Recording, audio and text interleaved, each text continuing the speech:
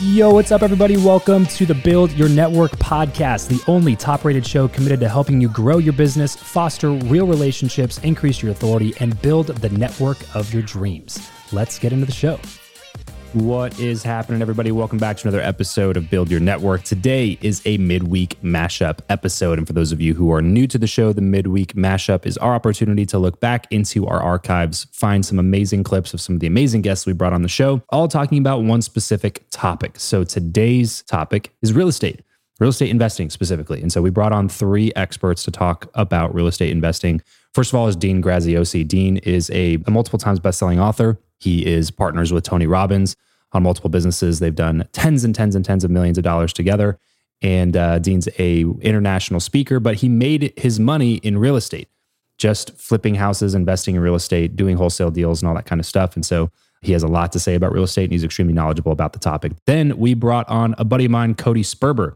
Cody was one of the first people I started kind of following in the online space because I was interested in real estate back in the day and saw a couple of videos with like Barbara Corcoran and Josh Altman and a couple people like that. And I was like, oh, this guy seems serious, and started following some of his stuff. And then lo and behold, a few years later, I find myself at a mastermind where he's one of the teachers, educators, and now been able to get to know him on a personal level. Just a really, really great guy, family guy. Him and his wife are awesome.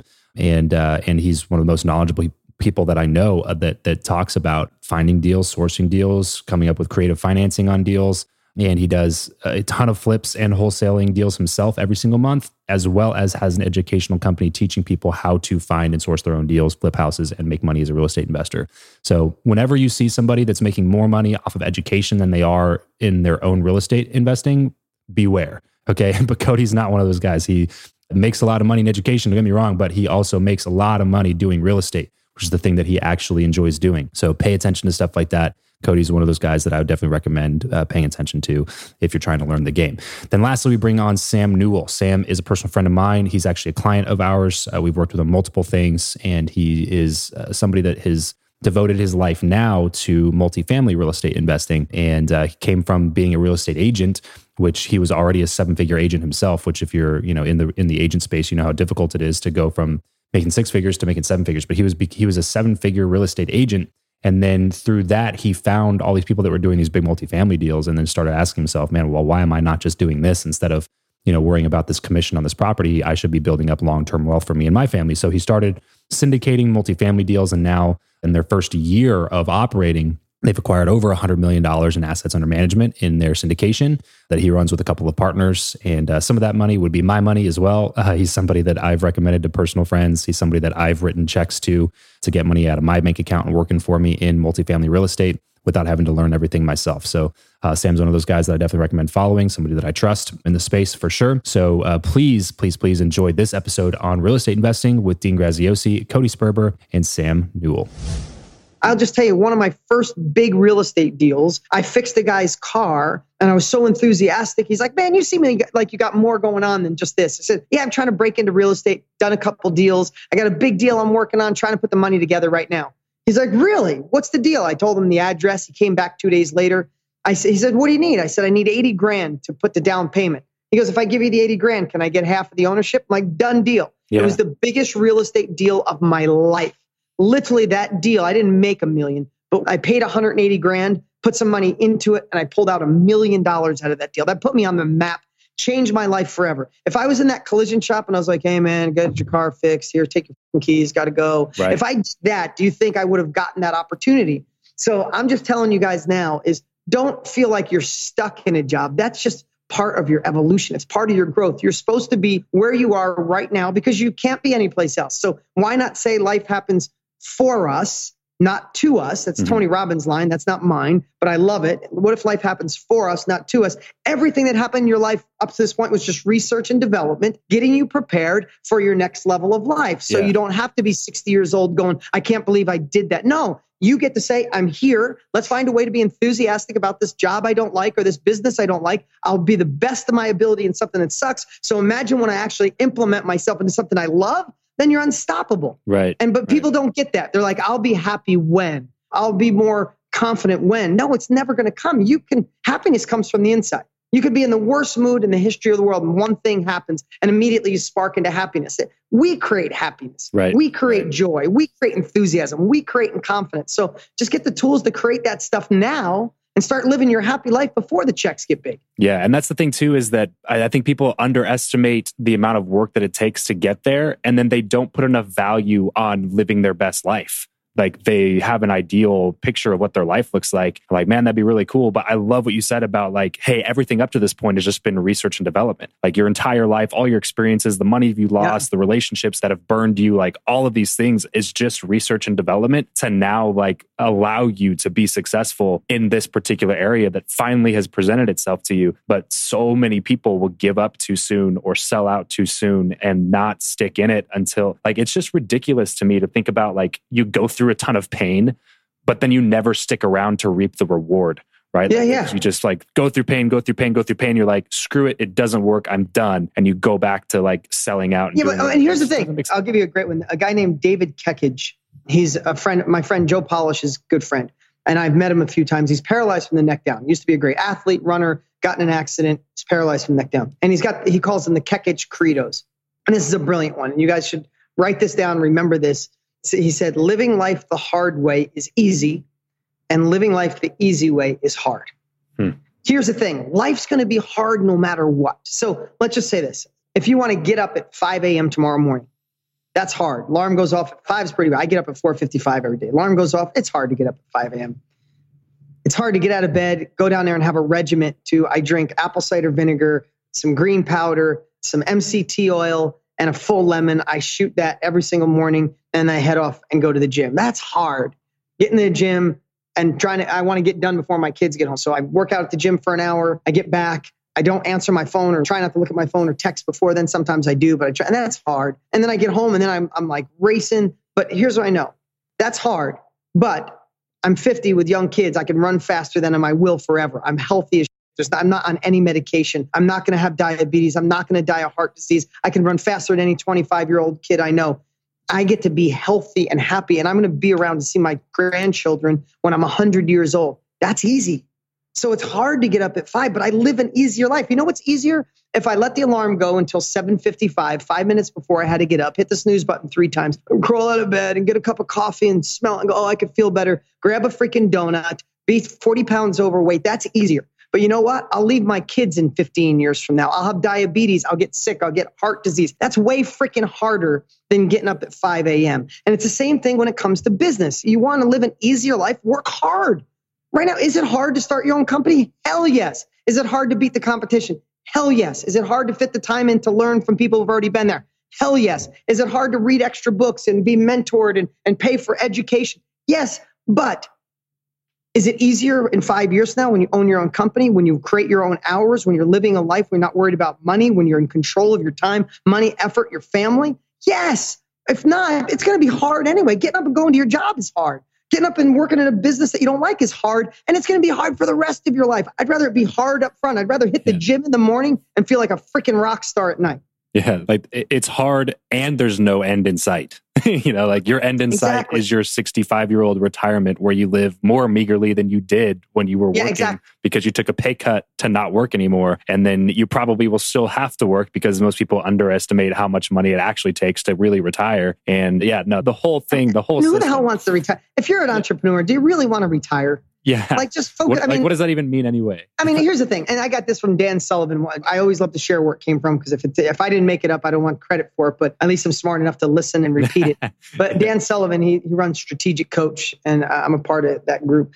He said, I'll never retire because he said, if I'm deaf and I'm looking for people to pick off, I'm going after retired people first. They're kind of like, they got nothing to do. They got no purpose to live. They're waiting for the freaking mail to come at 3. They're waiting to eat dinner at 4:45 in the afternoon. They're watching CNBC or CNN or Fox News and they're complaining about the president, complaining about the economy. And I can't believe technology changed. He goes, I'm deaf, man. I'm looking for the retired guy or girl because they're easy to pick off. He's like the entrepreneur who's on fire, who's always inventing himself, always learning, always listening to books. It's like, I can't touch that guy. He's on fire. Let me just go get the retired people. Yeah. I always remember that. It's like, man, I'm not get the low hanging fruit. Yeah. Yeah. Get the low hanging fruit. That's funny. All right, cool. So let's go ahead and transition this conversation here, Dean. We got a few minutes here at the end to talk a little bit about networking. It's super funny because I wrote down 3 names that I wanted to ask you about at the end of the interview. And you have mentioned, I think, only 3 names in the course of this. No, you've done 4.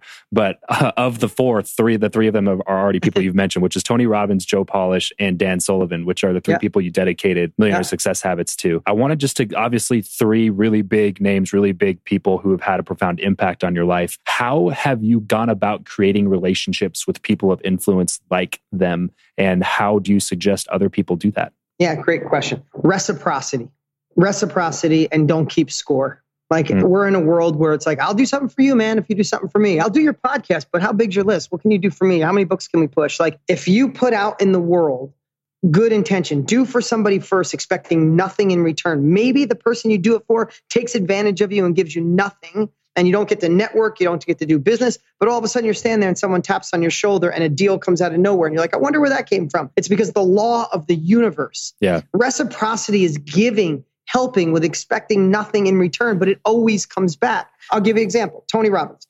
Tony changed my life 15 years ago through books and tapes and audios with great impact on my life. About 7 years ago, my buddy Joe Polish and Tony are friends. We're flying on a plane. I said, hey man, I want to meet Tony. It's time. So he does a quick video, introduces us. Tony says, yeah, come on out. Let's meet. So I go to Chicago, have lunch with Tony. I go to UPW, is Unleash the Power Within. We rocked the house. It was amazing. And I leave and I noticed something with Tony's business. When you leave one of his events, I noticed that you weren't getting like follow-up emails. Like Tony gives you the freaking juice, man. You're all lit up. You want more of it. And I wasn't getting any emails. And that's a follow-up sequence. And in a marketing world, it's like, I sell you a course. You come to one of my events. Man, I just want you to use it. I want you to stay motivated. I want to help change your life. Tony's whole mission on this earth is to change people's lives. So I had this idea and I'm like, you know what? I'm just going to do it. I took my team. I built a whole follow-up sequence. I wrote all the emails. I filmed videos as if I was Tony on what I would suggest to do. Tony gave it to his team. He lost his mind. I mean, we had hours and hours and hours in this. Then he brought his whole team. We sat around a conference table of 20 people. I shared all of them the art of reciprocity and how to bond with your clients more. Tony got done. I'll put it this way. When he was done, he emailed me a picture of his black card, his Black American Express, and said, dude, you made me millions with what you did, and I get to change more people's lives. Charge me whatever you want. Now, of course, I didn't charge him a dime. Right. But I did, and I looked for nothing in return. You know why I wanted to do it?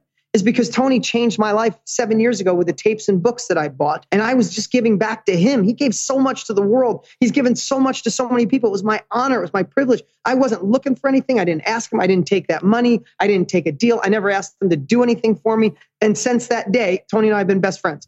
I talk to Tony every single week of my life. Anything we do, we meet wherever we can. He just called me and said, let's meet in Australia and play squash, and then we'll speak on one of his events. Like, I built that relationship. A lot of people want it, but I didn't go in just looking for something. Have we made millions of dollars together since then? Yes. I'll give you another one. Ariana Huffington, who started Huffington Post. Mm-hmm.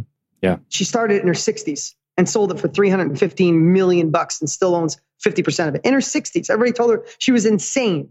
So Ariana Huffington, I wanted to pick her brain. Like, wouldn't you want to sit down and talk to Ariana Huffington? Of course.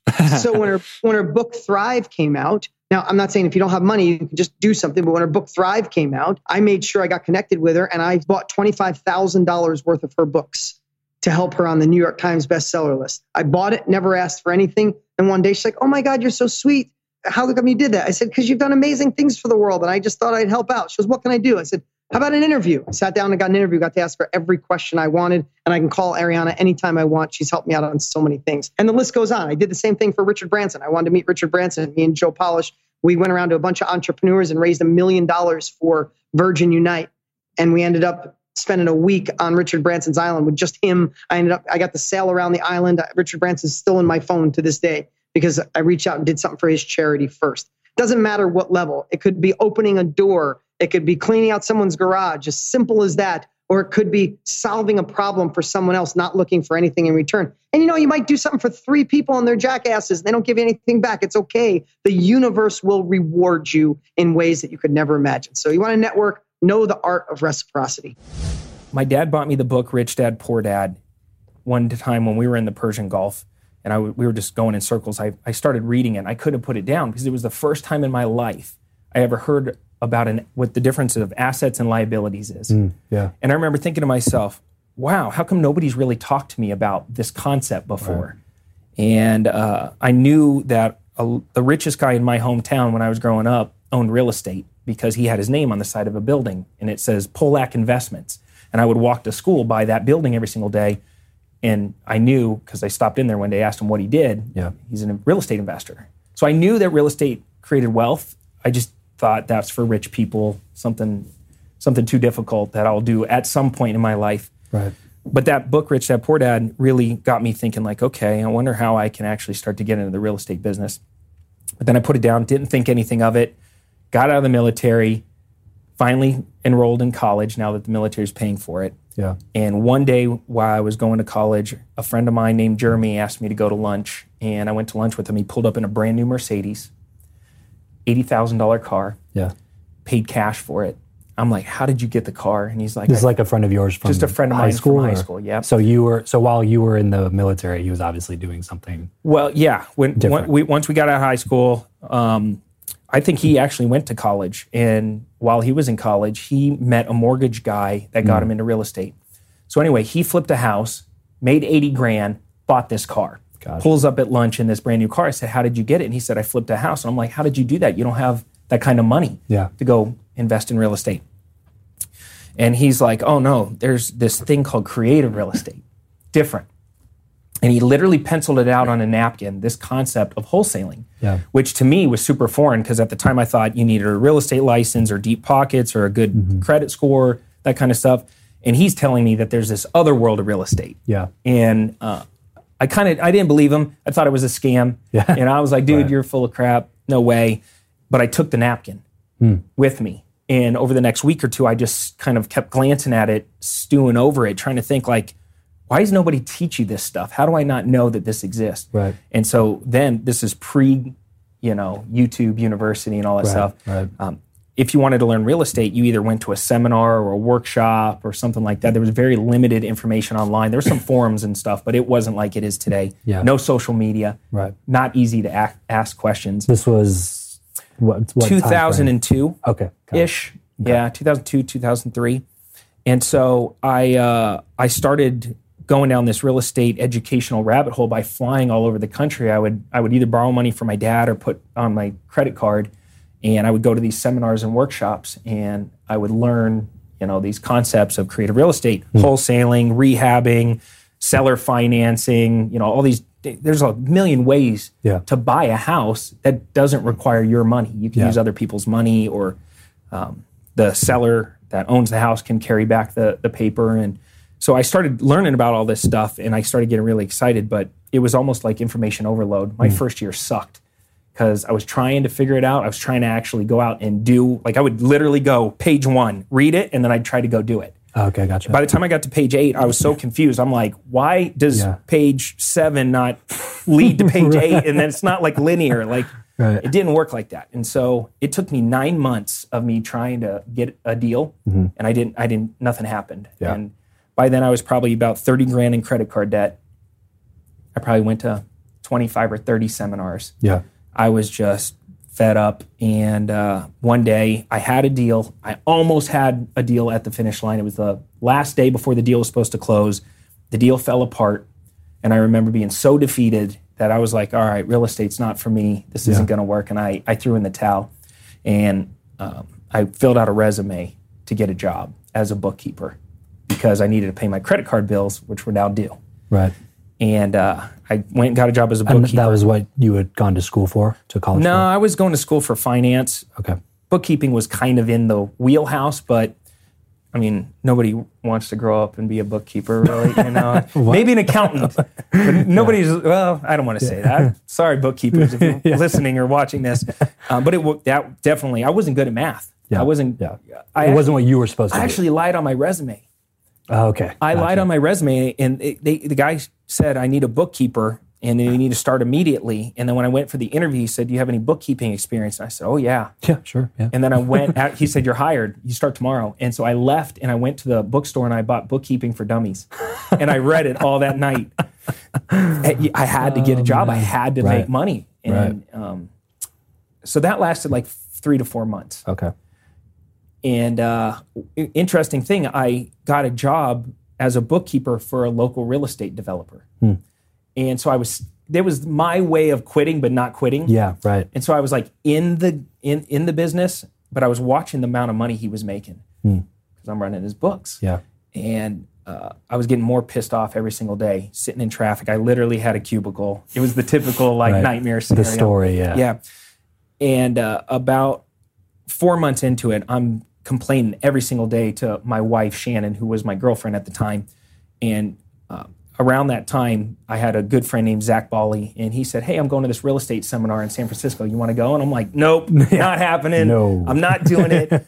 And I shut it down, and him and my wife kind of tag teamed me, and she was saying, you're so miserable. Yeah. Every day you're complaining. You're acting like a total loser right now. You're giving up, and I don't mind you like going to get a job and doing whatever you got to do, but don't complain about it if you're going to do. Right. Be a great bookkeeper, or go do something different. Or go do something different.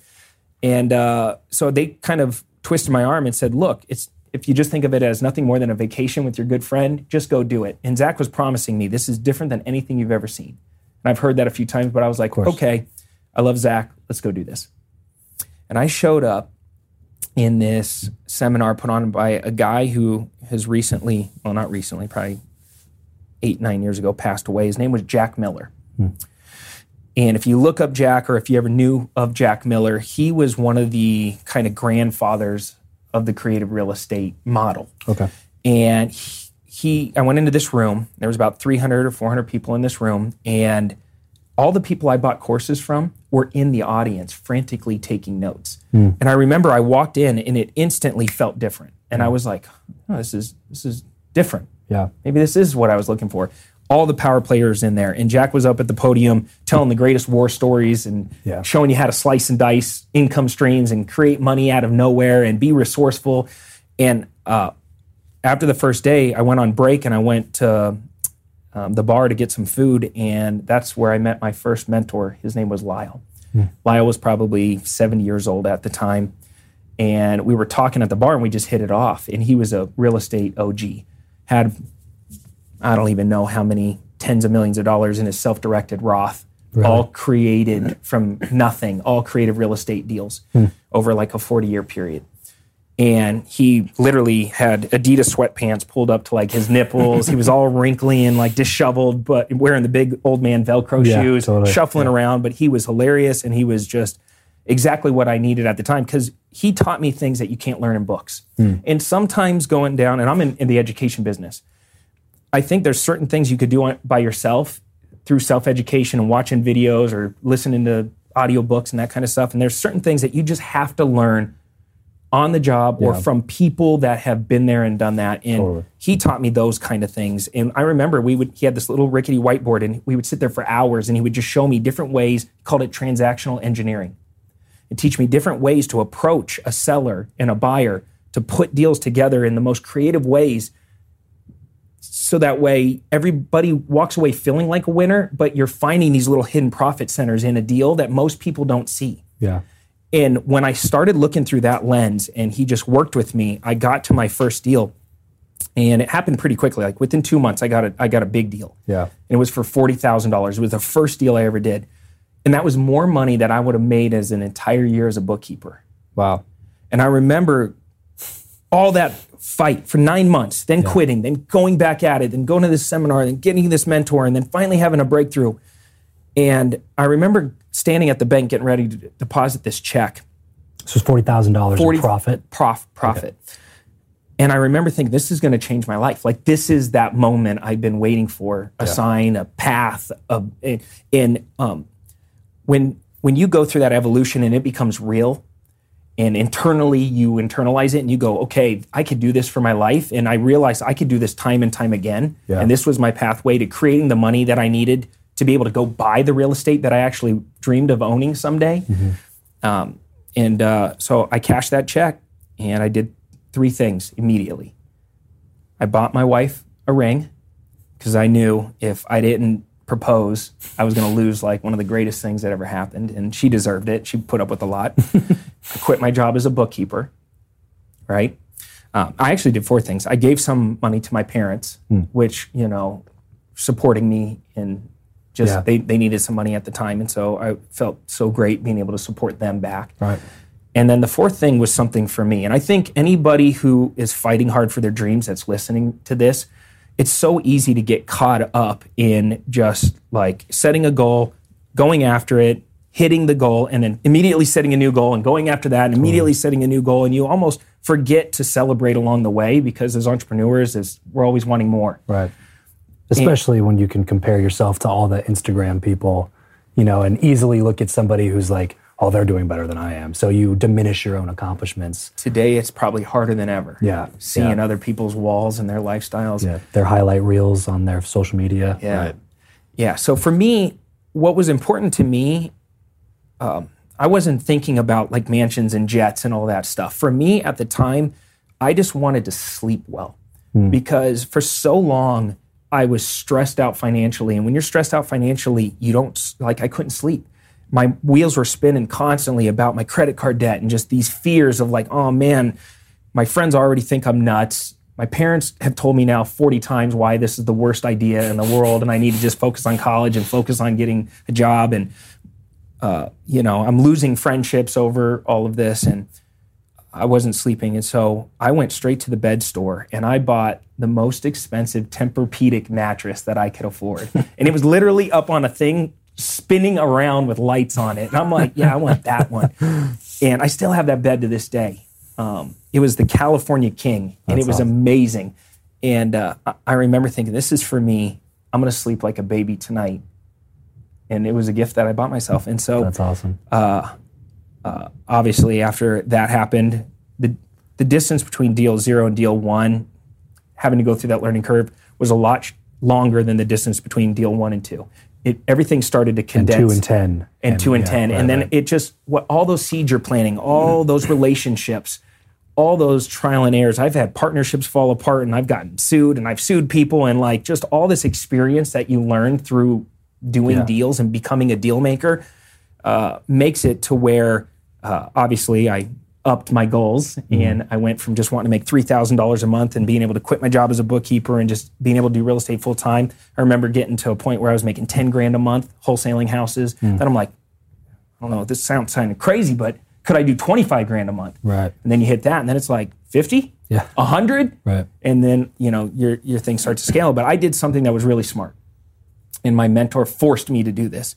Is I used my wholesale profits to fund my real estate acquisitions. So if you're listening to this and you want to become a real estate millionaire, you're not that far off.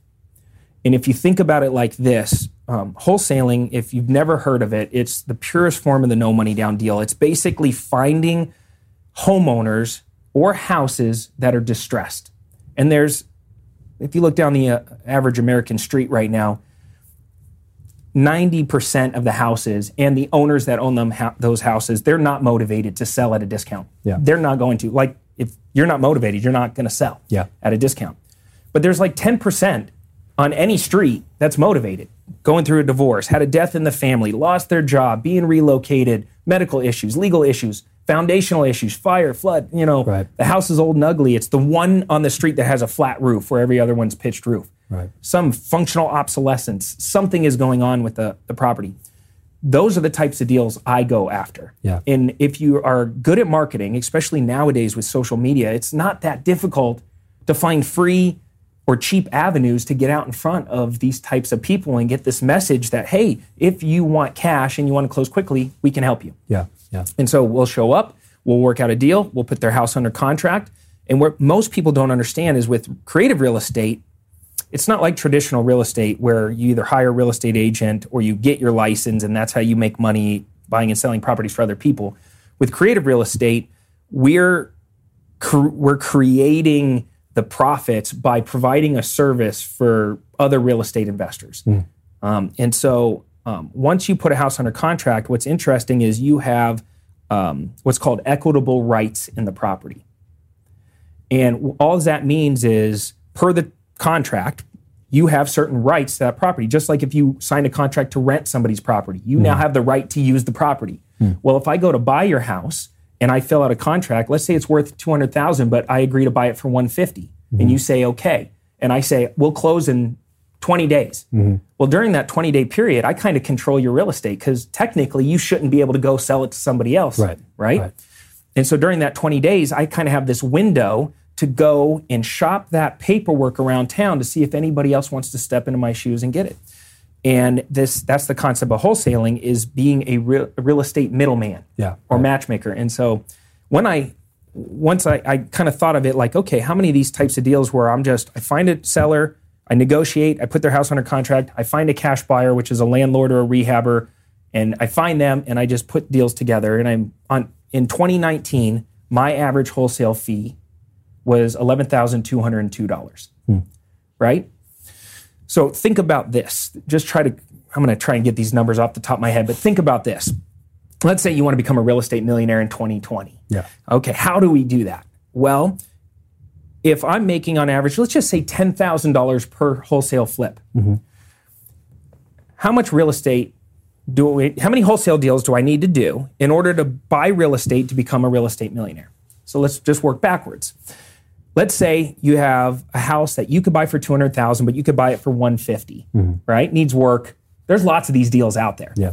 Okay. If I go to a bank to buy a house for $150, I need 20% down, which is $30,000. All right. So if I'm making 10 grand per wholesale flip, how many wholesale deals do I need to do to get the 30 grand to put the down payment to buy the one house? 3. I got to do 3.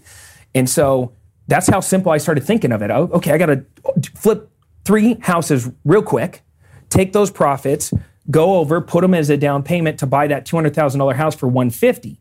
Now, what do I have? I have a $200,000 house for $150, but I put 30 grand down. So I have $80,000 in equity in that property. Yeah. So I turned 30 into 80 of value immediately just by that trade-off. Then what else do I have? I now maybe fix it up, maybe I don't. And I put a tenant in there. And let's say I rent it out for $1,500 a month, right? Well, now I'm getting $18,000 a year in cash flow, right? Now, I probably have a mortgage that I got to pay off and different stuff, but like I'm getting a certain amount of cash flow coming in. Plus I have depreciation, plus I can write off expenses. There's all this value of owning real estate. Well, if I do 5 of those houses in the course of a year, I now have $1 million worth of real estate off of 15 wholesale deals. Right. So I turned 150 grand into $1 million worth of real estate, $400,000 in equity, plus constant cash flow and massive tax benefits. Yeah. Boom. All of a sudden the light bulb went off and I was like, I could do this because I could do this over here. And this was the gateway to get me here. Number one was the most magical moment, realizing, right? Like understanding like, oh my goodness, this is actually doable. You know, it's not just a concept anymore. I'm not seeing some dude on stage talk about it. I actually cashed a check. And my first deal was 40 grand. So I didn't even have to do 3 deals. I could have done 1 deal. My biggest wholesale fee in 2019 was $65,000. Wow. For 3 hours worth of work. Crazy. And I'm not saying you're going to do that because like most people don't. Proper expectations. Most people screw it all up or do like what I did initially, which was quit. Yeah.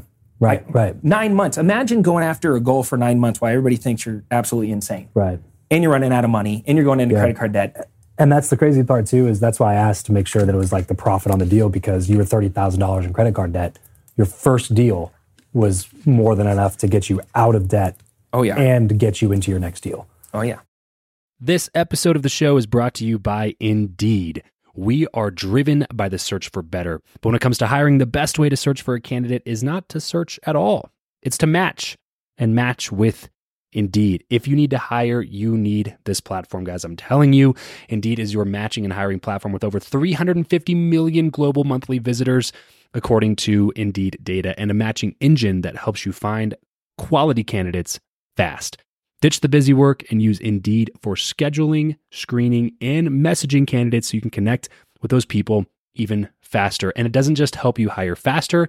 In fact, 93% of employers agree that Indeed delivers the highest quality matches compared to other job sites, according to a recent Indeed survey. And look, guys, one of the things that I wish I would have used Indeed for is this matching service.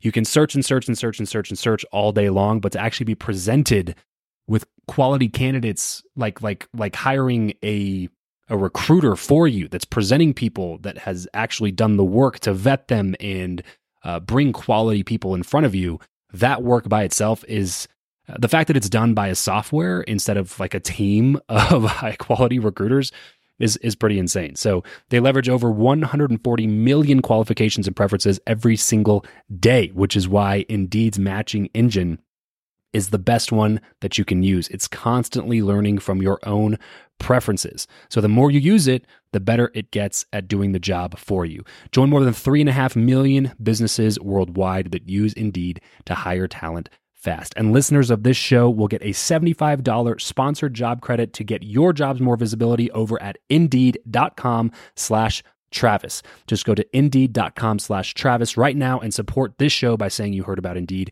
here on the podcast. Indeed.com/Travis. Terms and conditions apply. If you need to hire, you need Indeed. Yeah, so I got my real estate license right when I got that first house. And During I was still in college school. still? Okay. Yeah, I was still in school. So I made 0 sales in my first 6 months as an agent. My only sale was the house I bought. Made a sale and realized I needed the training and I really need to let myself be held accountable. I was just kind of hoping someone would buy a house with me. And the market was tough back then. Sure. Switched to a brokerage where the personal development, the training was amazing. Did 16 deals my next 6 months. Nice. Made like 80 grand. Realized I was losing a lot of money by staying in school. I think I have 5 classes left to get my bachelor's in construction management. But I took a break. I didn't quit. Yeah. I will get my bachelor's someday. But then I really focused in on learning how to become a great salesperson. Okay. And then that transitioned into, okay, I can sell a lot of real estate, but how do I take care of people? And I realized I hit a brick wall in my sales career where my shortcoming was I didn't take care of my clients. Yeah. So I did that for a few years and grew and it's been awesome. Yeah, that's got to be one of the most saturated industries in the country. It's crazy. How many people are licensed realtors? So how did you jump in being that young and skyrocket up to a 7-figure income? And for everybody listening, just for context, this isn't 7 figures in like, product being moved in gross sales. Like this is 7 figures in commissions on real estate transactions. And to be able to do that, like I said, at that young of an age is no small task, especially in an industry that is insanely saturated. So what do you think the top, 1 or 2 things that you did differently than what other people did that allowed you to, top that list? Yeah, I mean, I hired a coach. Okay. LeBron has multiple coaches and spends over $1 million a year just on health. Michael Jordan had Tim Grover. That was one of his, he paid Tim Grover to only coach Michael Jordan. I don't know if you knew that. Oh, really? But Michael and Tim's agreement was, Tim, you cannot train anybody else while I'm active in the NBA. Anyways, so hired a coach, and that is by far the thing that's helped me the most is a coach that didn't tell me, hey, go do some social media posts. Go do, go sit and answer the phones and hope that someone comes to you. He taught me, hey, look at your numbers. It's a numbers game. Call more people, talk to more people. Still do the social media posts because that's important. But I learned how to create a repeatable and predictable business. Mike Ferry Coaching is by far, if you want to work hard, the best thing for real estate agents. And I increased my income by 50 grand a year by doing that for 5 years in a row. And then I made a huge jump where I more than doubled my income in 2018. What do you think that was for? I learned how to talk investments. Gotcha. And I learned how to work with investors. I connected with a really good group, a really good business plan, business model, selling fourplexes and listed some big projects. But it was really taking care of people and learning how to understand and talk investments. Most realtors don't have a clue how to predict it or calculate a cap rate and understand investments. And it's actually crazy to me how insanely separated the two things are. Yeah. Like being a real estate agent and being a real estate investor. There's so many people that are agents that, like you said, zero clue on what what the investment side is. Those are the same people that are telling you to buy when the market's at the top. Yep. You know what I mean? They're like, oh, it's a great time to buy. It's a great time to buy. Great investment. Buy it. No, it's not. It's not a great time. Even among commercial brokers. I mean, here's the crazy thing: as I'm getting more and more into commercial, there's brokers sending me deals. Hey, this is a great deal. Buy it. Yeah. And I'm like, no, it's not. So what I learned, I would say the second thing, going back to our story, what I really learned is become an absolute expert and be honest about the field that you're in. And so I would say, hey, I'm right, Mr. Investor, do not buy this deal. Yeah. And I will get more business from saying that than trying to pitch you a good deal. Yeah. When I say, hey, I've got this deal for you, but to be honest, I probably wouldn't buy it. Yeah. Let's keep looking around. Let's be patient and find you a good deal. Yeah. So I became an absolute expert in the investment field and made sure that I wasn't fudging the numbers and I was honest with people. What were the top few tasks that you did to make sure that you were an expert in the investment field? Just education. I paid a lot of money for coaching, spent a ton of time running cap rates, Just YouTube, looking at deals, talking with commercial brokers, spending time with big time investors. Yeah. I made it my mission in life to not just understand investments, but be an expert and do whatever it took to be in the top 1% in that field, knowledge-wise. Sure. So it seems like every time you do something, a new venture, a new, goal or dream, it seems like you go straight to, let me find somebody who's already done what I want to do, and let me get around that person and spend as much time with them as I can, right? That's what I'm hearing throughout the entire story we've been talking about. Life is just monkey see, monkey do. There's always someone that can show you how to do what you want to do. Nothing new under the sun. Yeah. No. I mean, that's everything that we teach here on the show is exactly that. Like, if you want to be good at something, if you want to be the best at something, then go get around the people that are doing it the best and just spend as much time with you possibly can. Like, even if you can't, let's say they don't even offer coaching, they don't offer mentorship, they don't do that kind of stuff. Just getting around them. Here's a story for you. Listening to the conversations, everything makes you start going down that path. Absolutely. I'm an introvert. I hate group scenarios. I love one-on-one, hate group situations. I'd go to these trainings here in Vegas with the Mike Ferry group, and there's these quote-unquote superstars making $1 million, $2 million, $5 million a year. Hugely successful agents. I could not bring myself to go talk to them at first. I was way too scared and nervous and just unconfident. But I wanted it so bad. I started going up to them at the breaks, and it became easier. They're always super nice. And so, I started just asking them questions. And they'd ask me questions back, and I would learn just amazing tips. And just the exposure to these guys. So one of the cool stories is 8 years ago, I went up to this guy named Michael, and he said, what the hell are you doing with your time? He's like, you're doing 30 deals? So do you sit in bed at home and just sleep half the day? Like, you're making how many calls a day? And I'm like, yeah, I need to get a lot more disciplined, don't I? Now he's one of my business partners. That's funny. And we'll probably buy $20-30 million in properties together this year. But I was so scared to go talk with him, and he was the nicest guy about it. Right. But just absolutely changed my life. But that's the kind of advice you need to hear, right? Because the problem is everybody looks for advice in the wrong places. Yeah. Like, they'll go to somebody who's also doing 30 deals a year, or how many did you say? 40, 50? 30. Yeah. So if they'll go to somebody who's also making 30 deals, doing 30 deals a year, or they'll go to the guy that's doing 50 deals a year and be like, hey, you're ahead of me. How do I get to 50 deals a year? And it's like, no. We want to think about how you can get to 30 deals to 100 deals a year. Like, we want to make a jump here. And hearing tough love for somebody like that's just like, man, 30 deals? What do you do with your time? Like, it clearly just means that, like, and he's doing 150. Yeah, and his advice would be centered around the fact that, like, well, you're clearly just not working enough. Right. Like, if that's the volume that you have, I know this business well enough to understand that the main thing that you need to do is just work more. Right. Like, that's it. It's cut, clear, it's simple. Yep. But when you talk to somebody who hasn't walked that path, they don't know the ins and outs of the industry. They can't see the blimp view. They're in the weeds with you. Right. So how can you expect to get advice that's actually going to be worth a damn when you're getting it from somebody who's, like, following you through the weeds? You know what I mean? Yeah. It's just it's mind blowing that we don't think about it. It's just like second nature to go to like your mom or dad. They may love you and they may have great intentions for your life and they may be good at what they do. But if it's not the thing that you're trying to do, then the advice that they give you has to be taken with a grain of salt. Absolutely. You can't just trust it and do what they say because they love you. Like love doesn't equal good advice. You know what I mean? That's a really good point. And usually it's bad advice. Oftentimes usually it's the opposite. Yeah, exactly. Because they know they don't want to hurt your feelings. Right. So get around people and they want you to be safe. Yeah.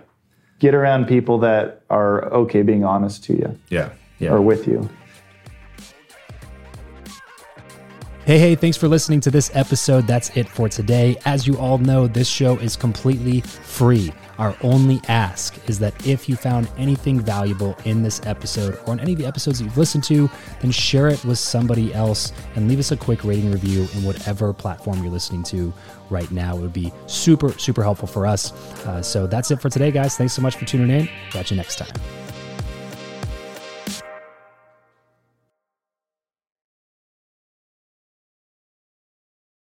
You know how to book flights and hotels. All you're missing is a tool to plan the travel experiences you'll have once you arrive. That's why you need Viator. Book guided tours, activities, excursions, and more in one place to make your trip truly unforgettable. Viator has over 300,000 travel experiences to choose from. Everything from simple tours to extreme adventures and all the niche, interesting stuff in between. So you can plan something that everyone you're traveling with will enjoy. Real traveler reviews give the inside scoop from people who've already been on the experiences you're considering. So you can plan with confidence. Free cancellation helps you plan for the unexpected. And 24/7 customer support means you can travel worry-free. Download the Viator app now and use code Viator10 for 10% off your first booking in the app. Find travel experiences for you. Do more with Viator.